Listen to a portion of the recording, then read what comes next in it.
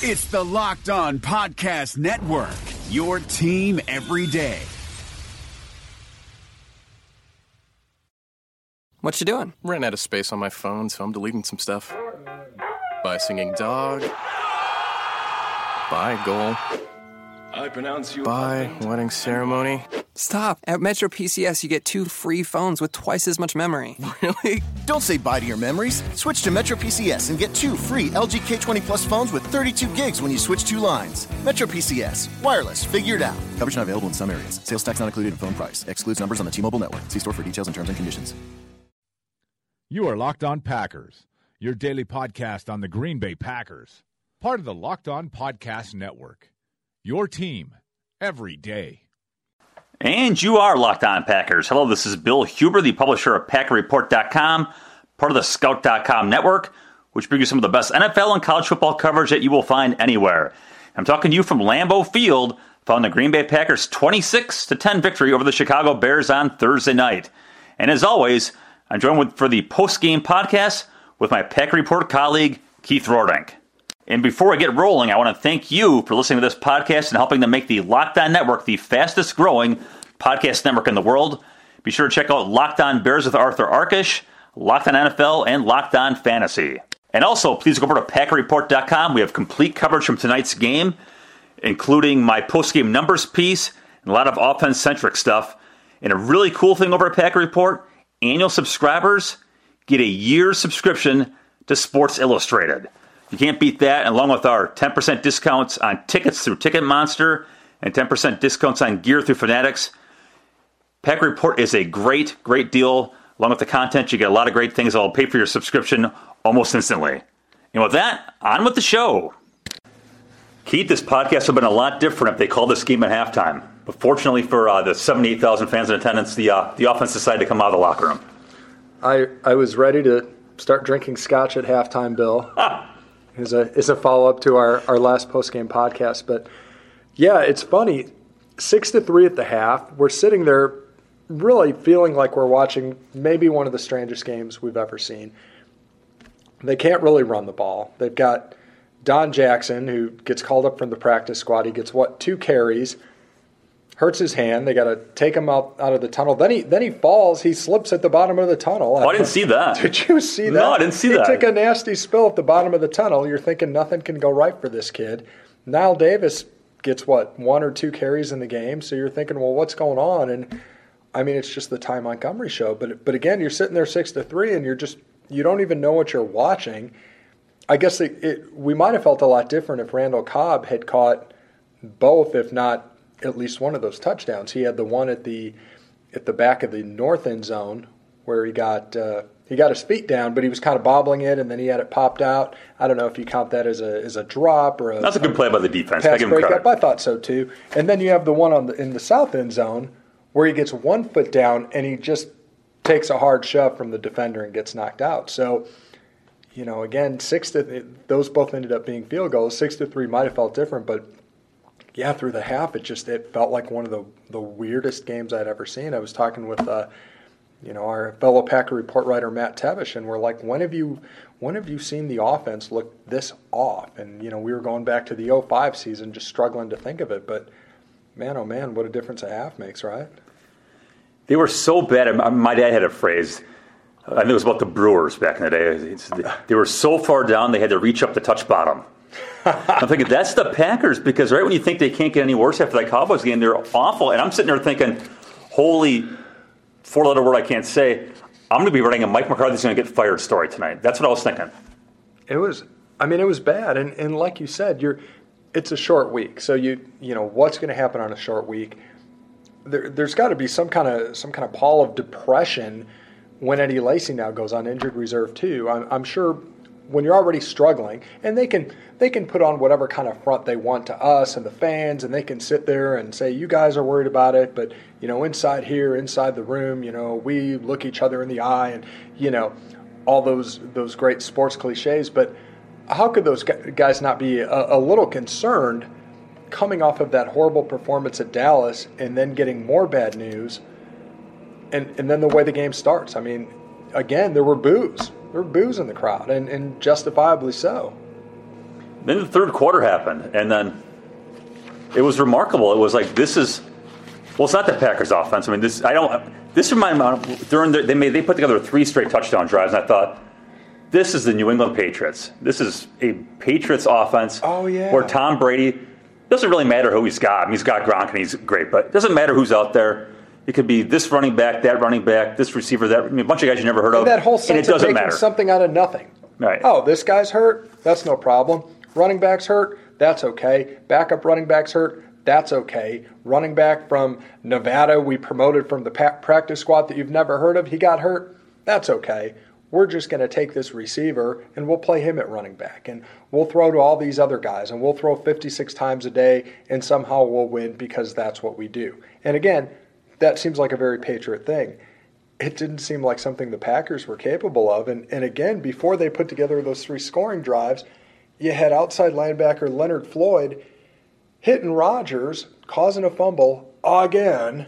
Ball goes bouncing into the end zone, and he falls on it. I mean, it felt like Irving from last week, who had 3 forced fumbles for Dallas, and now you've got this guy with a strip sack and a fumble. And again, you're saying there's Rodgers losing the ball again. There's Rodgers not following fundamentals. There's Rodgers not doing all the things he told us he was going to do last week at his postgame press conference. So I sit next to Rob Demoski from ESPN, and he got a stat from his sports and info guys. That's Rodgers' 4th fumble recovered for a touchdown since week 16 of last year. He'd had 1 in his career. God. Just a mind-boggling stat. So now you're down 10-6, and again, I'm thinking they're going to lose, or maybe they'll win, but clearly McCarthy's going to get fired over this. Maybe not this minute, but this is the end of the line for this team. This team is done, and they're going to blow it up. That's what I'm thinking. It's 10-6, and then something happened, and that Patriots offense showed up, and Aaron Rodgers in the second half, 20 out of 26, 176 yards, 3 touchdowns, 132 passer rating. How would you like to be a fly on the wall at halftime? What goes on? And to me, isn't this the big mystery of sports, of anybody who is great and then struggles and then somehow mysteriously out of nowhere manifests that greatness again? You know, I feel like we've tried so hard to put our finger on why the offense has been out of sync and why they've struggled. Is it our defense is finally figuring out McCarthy's passing routes? Is it Nelson? Is it the complete lack of a deep threat? Is Rodgers trying too hard? Is he not trying enough? Is it a combination? You know, and I don't know what to compare it to. Baseball isn't the same, but since it's the postseason, you know, you look at a great hitter that goes into a slump. Why did they go into a slump? And then why did they come out of a slump? And it's totally different because it's that mano-a-mano of being in the plate and facing a pitcher. But you still have, you know, it's been so just dumbfounding of how a guy of Rodgers' obvious and apparent talent has just stunk. He's just stunk. And then what happens at halftime that he comes out and just looks like old Rodgers? I don't know. It was obviously there's a lot of dinking and dunking. I mean, they threw the ball more than 10 yards on the field, maybe 10 times in the game. He was dinking and dunking earlier in the year and missing guys. Yeah. Dinking and dunking behind him and ahead of him and over their head. And, man, he looked sharp. He did. For one, I think Nelson got 1 catch, and you think, you know what, maybe this is a good thing. Not that Nelson got 1 catch, but I think he's been over-relying on him or maybe trying to force him to get him back into it. Maybe that's good that he's kind of moved on to other options. I think, too, it was good that he did throw it short. Yeah. Just to get his confidence up. He got things going, and rather than trying to force big plays that weren't there, it was quick, and it was then rather and yeah, it's no good that Lacey's out, but I think it forced the Packers to go into a different route offensively. So I just think all these things potentially are good. With the asterisk that they played the Bears. I think so. Well, yeah, right. They played a Bear squad that is 1-5 and banged up, and even more banged up after Peppers and Matthews, broke Brian Hoyer's arm. Certainly not intentionally, but just with a hard hit. But yeah, is for some inexplicable reason, is everything that's gone wrong with this team the reason things are going right with the team is Zen is that kind of sounds. I mean, you're forcing guys into different roles. You're forcing yourself to rely on guys that you didn't think you were going to have to rely on. I mean, nobody thought, I don't think what Randall Cobb did is stunning, but nobody probably thought the stars of this game were going to be Devontae Adams, who, with a record-breaking night of 13 catches for 132 yards, and then Ty Montgomery running and catching and, 20 catches over the past 2 games. So is somehow forcing them to really just go against everything they've come to know in the offense, really giving them a different kind of focus that's leading to success. I don't know. I mean, you hope they keep this up. I mean, maybe this is a good, you can talk about getting out of your comfort zone, but they've really been forced to do things just completely differently than they've ever had to do before. I had to look up the phrase, I forgot it. Necessity is the mother of invention. I think it's a fitting phrase. They were forced to because you have no running game. There's no pretense of a running game, and what they're doing in the passing game wasn't working. And I don't know, maybe it was just the way it worked out, but it looked like there was a whole other game plan and a whole other offense and a whole other quarterback out there. And maybe it's because you couldn't overthink it. You couldn't. Right. How do you really game plan for something that you've never done and you really have no way of knowing if it's actually going to work? And then you go out there and you're doing something, kind of crazy and seat your pants, and suddenly it starts working, and that's where you get that, that kind of, you get that mojo going. You get all that indescribable stuff that helps athletes succeed, and things start clicking, and you get that chemistry, and it's easy to look at tangibles, and it's easy to look at numbers, and it's easy to say what should happen on paper, but so much of sports and competition it's mental, and it is that intangible, and it's that weird little occurrence where one guy thinks he can at the same time that the other guy is maybe doubting if he can. I'm glad you said that. On his Sirius XM radio show this week, Favre has his own show. Of course, he was asked about Rodgers on his show, and he mentioned confidence being a factor. Mm-hmm. Thought there's a guy who was pressing, and maybe he's lacking some confidence. And Favre related him to himself. This is when you go through hard times that you can lose some confidence. So you know what? Maybe today is a good step in the right direction on that end. It wasn't great, obviously. We talked about this before. The first pass that Cobb didn't haul in the end zone, Jordy Nelson's opening the corner of the end zone by 20 yards, at least 20 yards. And then the sack strip, too, where this is I think 6 fumbles for him this year, or 5. I think it was 6 fumbles. I mean, he went through a 4-year stretch where he never had more than 5 in a whole year. And I feel like and I guess I'd have to watch them all back to back, but I feel there's a good loop of was film. Five backs, but don't you feel like most of these are on him? Mm-hmm. Yeah, 2 hands of the ball. Right, holding the ball out there, and just again, and it's not happy feet. He's looking for something. He's looking downfield, and that's why he's not seeing these guys. But again, he used to have that kind of spidey sense where he just knew when guys were close, and he pulled it down, and it looked like he was trying to start to pull it down, but again, a split second too late. Enough about Rodgers. How about Devontae Adams? What a great story. I mean, you were here last Sunday. Yeah. He is knocked out by Sean Lee, and you think, holy! I mean, they brought the board in for him in 30 seconds. It was, they had the board, and it's like, holy crap, this is bad news. It was. And I went back and watched the replay of that, and it was worse than what I remembered in my head. Honestly, Rodgers led him a little bit right into Sean Lee, but he's coming from the right, and he's crossing in, and he's looking inside, and he makes the catch, and I mean, Sean Lee just comes across and just crumples him. And Adams falls to the ground. I write about this in tonight's game story, Bill. And, Adams makes the catch, 12-yard catch. So it was 3rd and 11. So he gets the first down. But, I mean, he's just laying there kind of propped up on his elbows and forearms, and he's down. And, I mean, the ball's underneath him, and he's laying there. And you're like, he's done. And not only did you know he was done for that day, but you're thinking, how long is he out for? Right. I certainly didn't think only 4 days. Yeah, he got cleared from the concussion protocol today. Yeah. I think McCarthy said like at 1 o'clock maybe. McCarthy said at 1 o'clock he found out. And so, I mean, they probably lose without him. 13 catches, 132 yards, 2 touchdowns. That's a career high in all those numbers. Keith, take it away about the receptions and Don Hudson. All right, 1942, October 18th versus the Cleveland Rams. Now, Lee Remmel would have seen that. Give me a good Lee impression. Well, Bill, Don Hudson ran the post and went down and looped his arm around the goal post and caught it for a touchdown.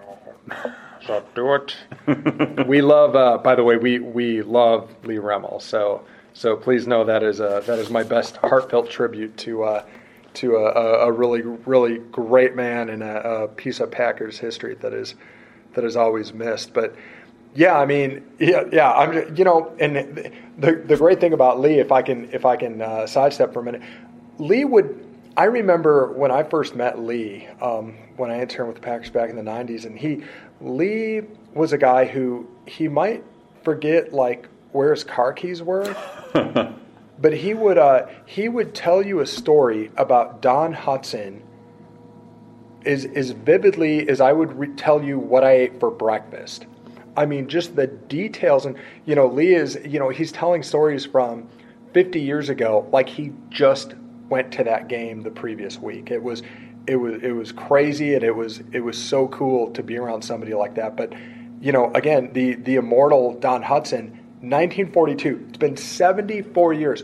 All the Packers, not Donald Driver, not Sterling Sharp, not Robert Brooks, not Antonio Freeman. None of those guys had 13 catches. And it's crazy. It's crazy. Nobody did it with, James Lofton didn't. They didn't do it with Lynn Dickey at quarterback. They didn't do it in 89 with Magic. They didn't do it in 16 seasons of Brett Favre. They didn't do it up till this point with Aaron Rodgers through, 2 league MVP seasons. It's crazy. So Hudson had 13 catches in 1942, but he also had 14 catches in 1942. And I told this to Devontae after the game because I was talking to him. I was like, what do you know about Don Hudson? His name's on that beautiful indoor facility across the street. And he's like, he said, I don't really know much about him. It's like, I know he's a great player. He's like, I know he had 13 catches and I tied him. And I told Devontae, I said, well, yeah, I said he had 13 catches in 1942. I said, and then a little over a month later, same year, he had 14 catches. And Devontae looks at me, and this is after all the TV cameras and everyone kind of wonder. He looks at me and his eyes just got wide, and he goes, "Really?" He's like, "Whoo!" He's like 14. He's like, "That's cool." And it was fun to see a guy who just had the day he had, like stop for a second and think about as hard. It took 74 years for somebody to get 13 catches, and the last guy that got 13 also got 14 the same year, and it's just.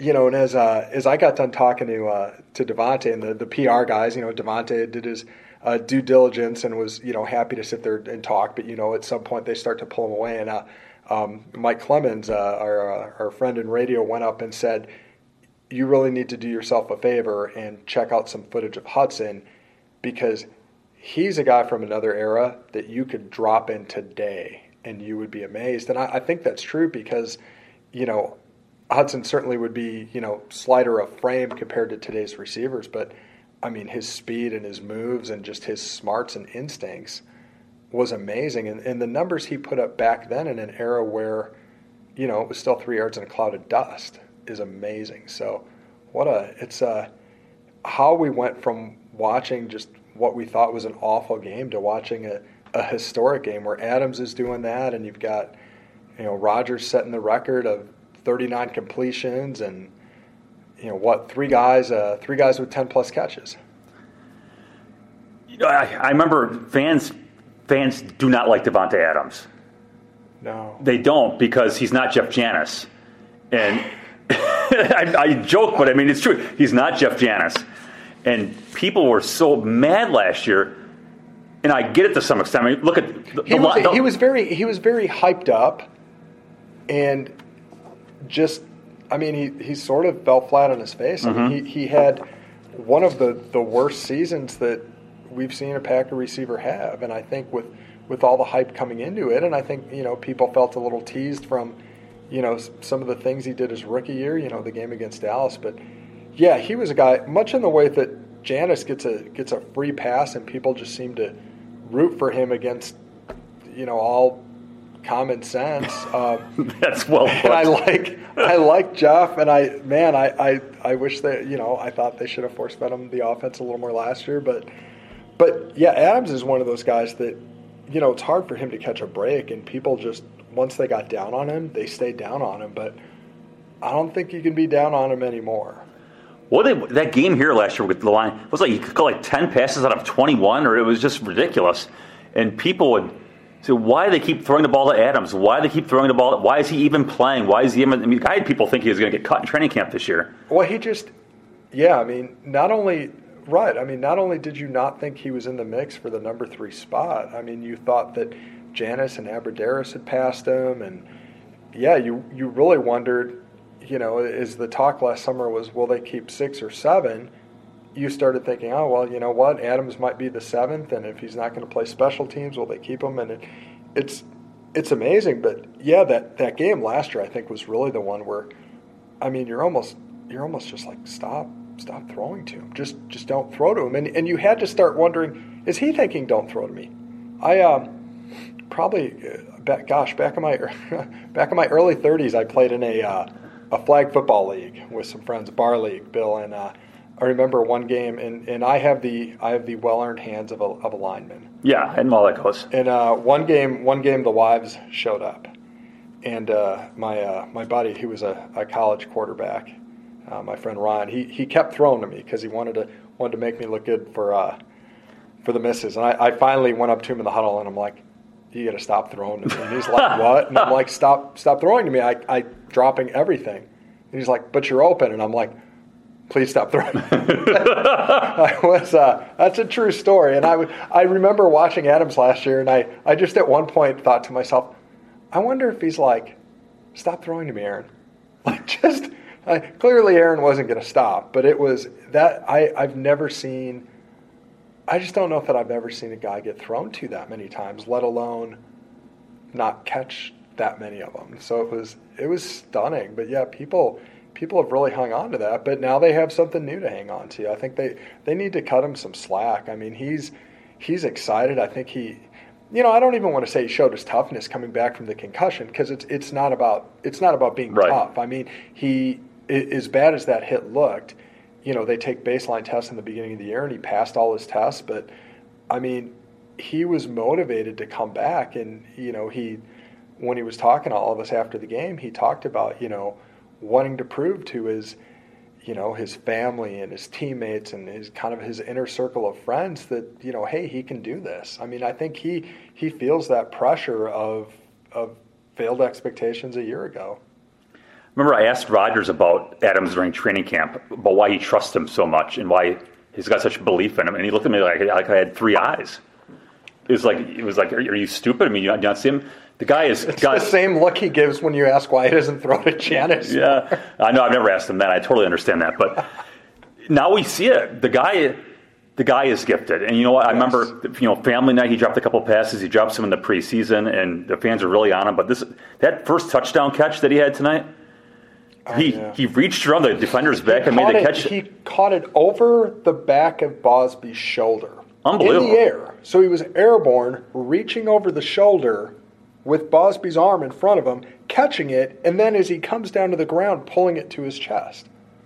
A lot of guys don't make that catch over a defender's shoulder, and then definitely aren't able to pull it to their chest as they're getting their feet down, falling backwards. So, yeah, I mean, that's elite athleticism. I mean, that's why they drafted him, to do that sort of stuff. So, yeah, it's you like to see that. They need more of that. I mean, if they're going to get this offense turned around, they need him. I mean, you're not going to get a repeat performance of this every week, but if this offense is now going to be, Rodgers throwing until his arm's about ready to fall off, I mean, thinking that somebody's going to get 9 or 10 catches every week, I mean, that might be the new game plan.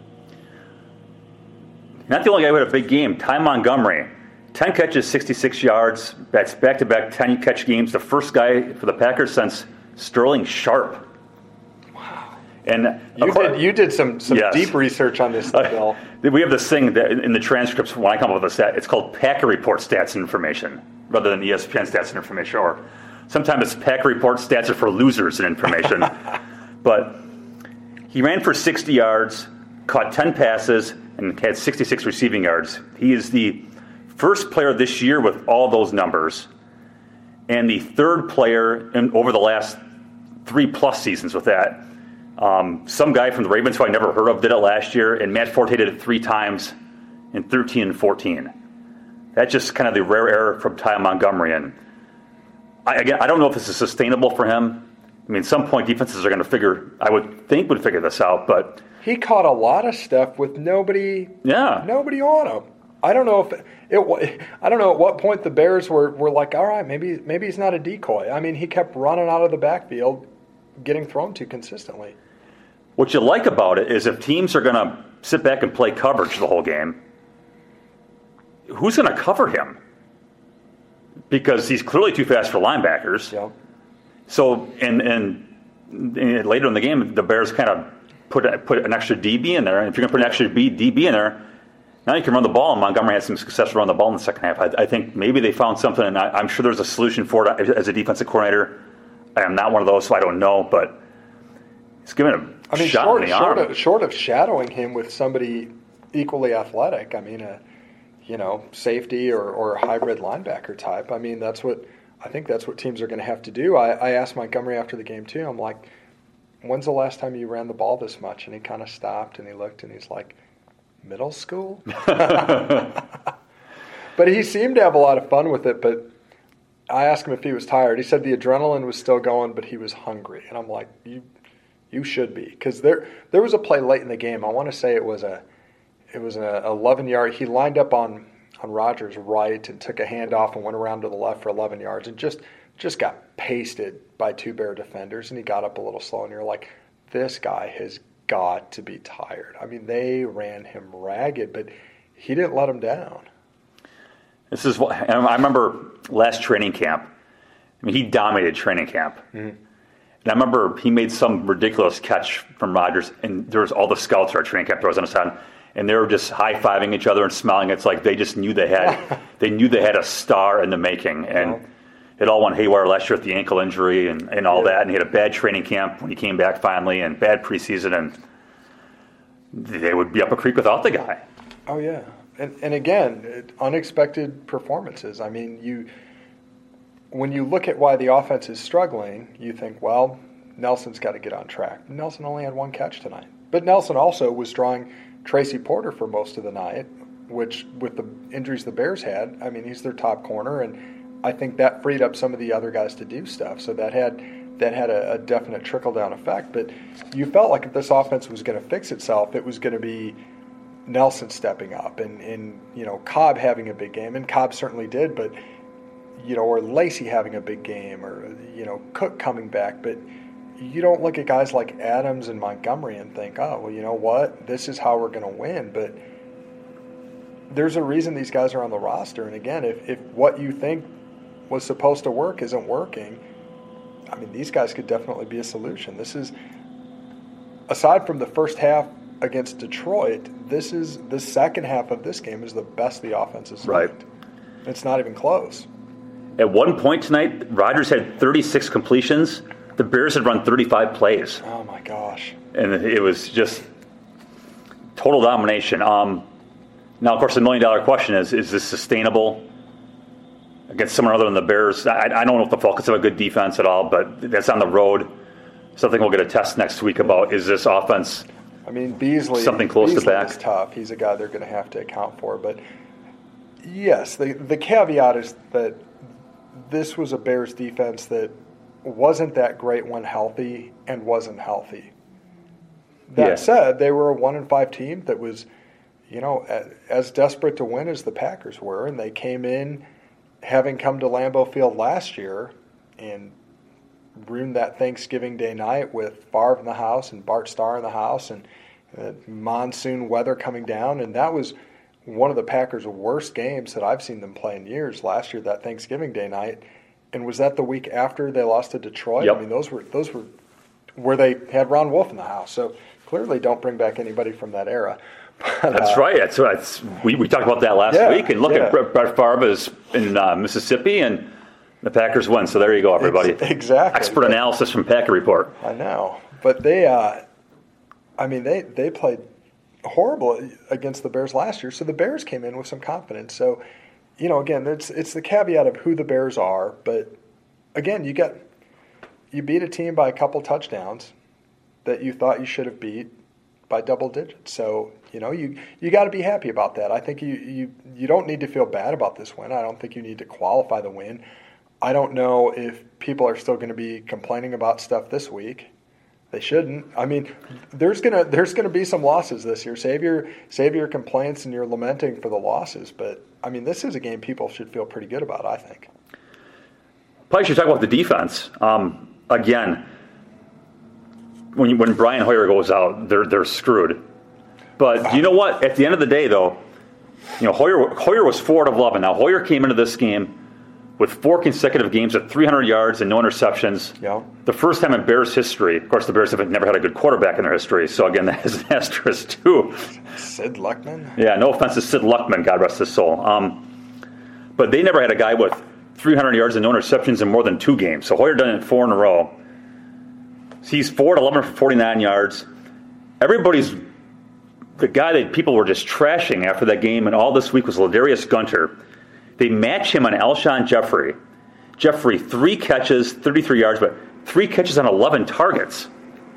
So, I'm telling you people, Ladarius Gunter's a good football player. And I'm not saying he's all world. He's got issues.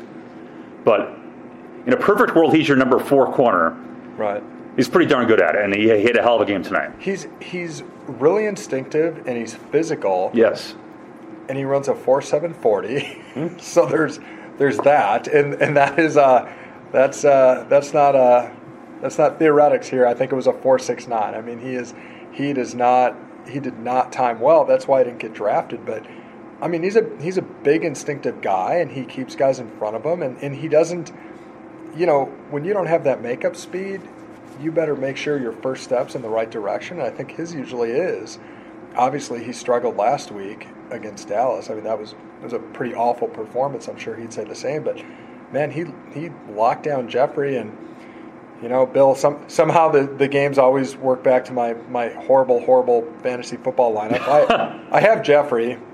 So do I. I also had Rodgers. So I really was feeling pretty bad in the first half. Rodgers helped me out with that second half. I also picked up Don Jackson, but as I told you, I did not start him. That really tells you about my running back situation, that I felt the need to pick up Don Jackson. But, yeah, Gunter did just a tremendous job on Jeffrey. And, I mean, you had Jeffrey and you had Meredith, too. Meredith had had, 20 catches the last 2 games. Over the last 2, yeah. So 1 for 12. Yeah. There's a lot to like. We'll find out once against Atlanta if any of this means anything. Falcons are in a week and a half, and at some point you figure maybe Randall will be back, maybe Rollins will be back, and a team that had a pretty good team on the inactives list maybe will be someone healthy for the Falcons. That Falcons offense is scary. Unbelievable. We saw that here. Was that last year or 2 years ago when Julio Jones had 8 gazillion yards? I think it was 14. Yeah, and the Falcons are one of those teams you look at them on paper and wonder how they're not contending for a Super Bowl every year, and they continually find ways to come up short. But this seems like a year where they're really putting some things together. And again, their defense isn't great, I don't think, but they've Beasley and a couple other guys are making some plays for them. But man, it's hard to think that without Randall and Rollins and Shields, of course, that secondary will have success. But you know what? They held Beckham Jr. in check. Yes, they did. They stumbled against, guys named Beasley and Butler and Whitehead against Dallas, which sounds like a law firm that I wouldn't want to use. No, you wouldn't want to use that. No, they're malpractice. And then they come back against Jeffrey and Meredith. So I don't know which secondary is going to show up against Atlanta. I guess that's going to determine a lot in that game. Very good, Keith. hell of a game. We'll do this again next Sunday after their big Packers-Falcons game, where I think we'll really learn about where this football team is. I think so. And, that it's a game, Bill, that I think even if they lose, depending on how they look losing that game, you can still feel good about the long-term prospects of the season, especially with the Colts coming to town following the Falcons. I mean, people shouldn't be, thrown in the towel and crawling out on the ledge again if they lose to the Falcons. It's a very good team. If they look good, though, if you see progress, if some of these guys that we've talked about tonight are still making plays, then you know what? It's a long season. All right, everybody, that'll do it for this episode of Locked On Packers. Be sure to go to PackerReport.com. We've got complete coverage of this game, including a bunch of highlight videos from the NFL. And really cool news, if you sign up for a 1-year Packer Report subscription, you get Sports Illustrated for a year. That's a damn good deal. So once again, go to PackerReport.com for complete coverage of the game. And I will talk to you. Oh, I also talked to Wayne Larrivee for Monday's podcast. And Wayne's going to join us on a weekly basis. So once again, thanks for listening. I'll talk to you guys on Monday. Is democracy in danger or decline? Condoleezza Rice, William Galston, and Carlos Gutierrez and others take on this question in the fall edition of The Catalyst, a journal of ideas from the Bush Institute. Surveys show Americans place less trust in institutions like the media and business. Others contend America has faced far more challenging periods and emerged strong. Leading policymakers, Bush Institute experts, and respected journalists take on this debate. Read about it at bushcenter.org/catalyst. Thanks for listening to the Locked On Podcast Network, but why stop now? Check out the daily Locked On Podcast Network for your favorite college team. Find it right now in your favorite podcast app, and be sure to subscribe or follow so you never miss an episode. The Locked On Podcast Network, your team every day.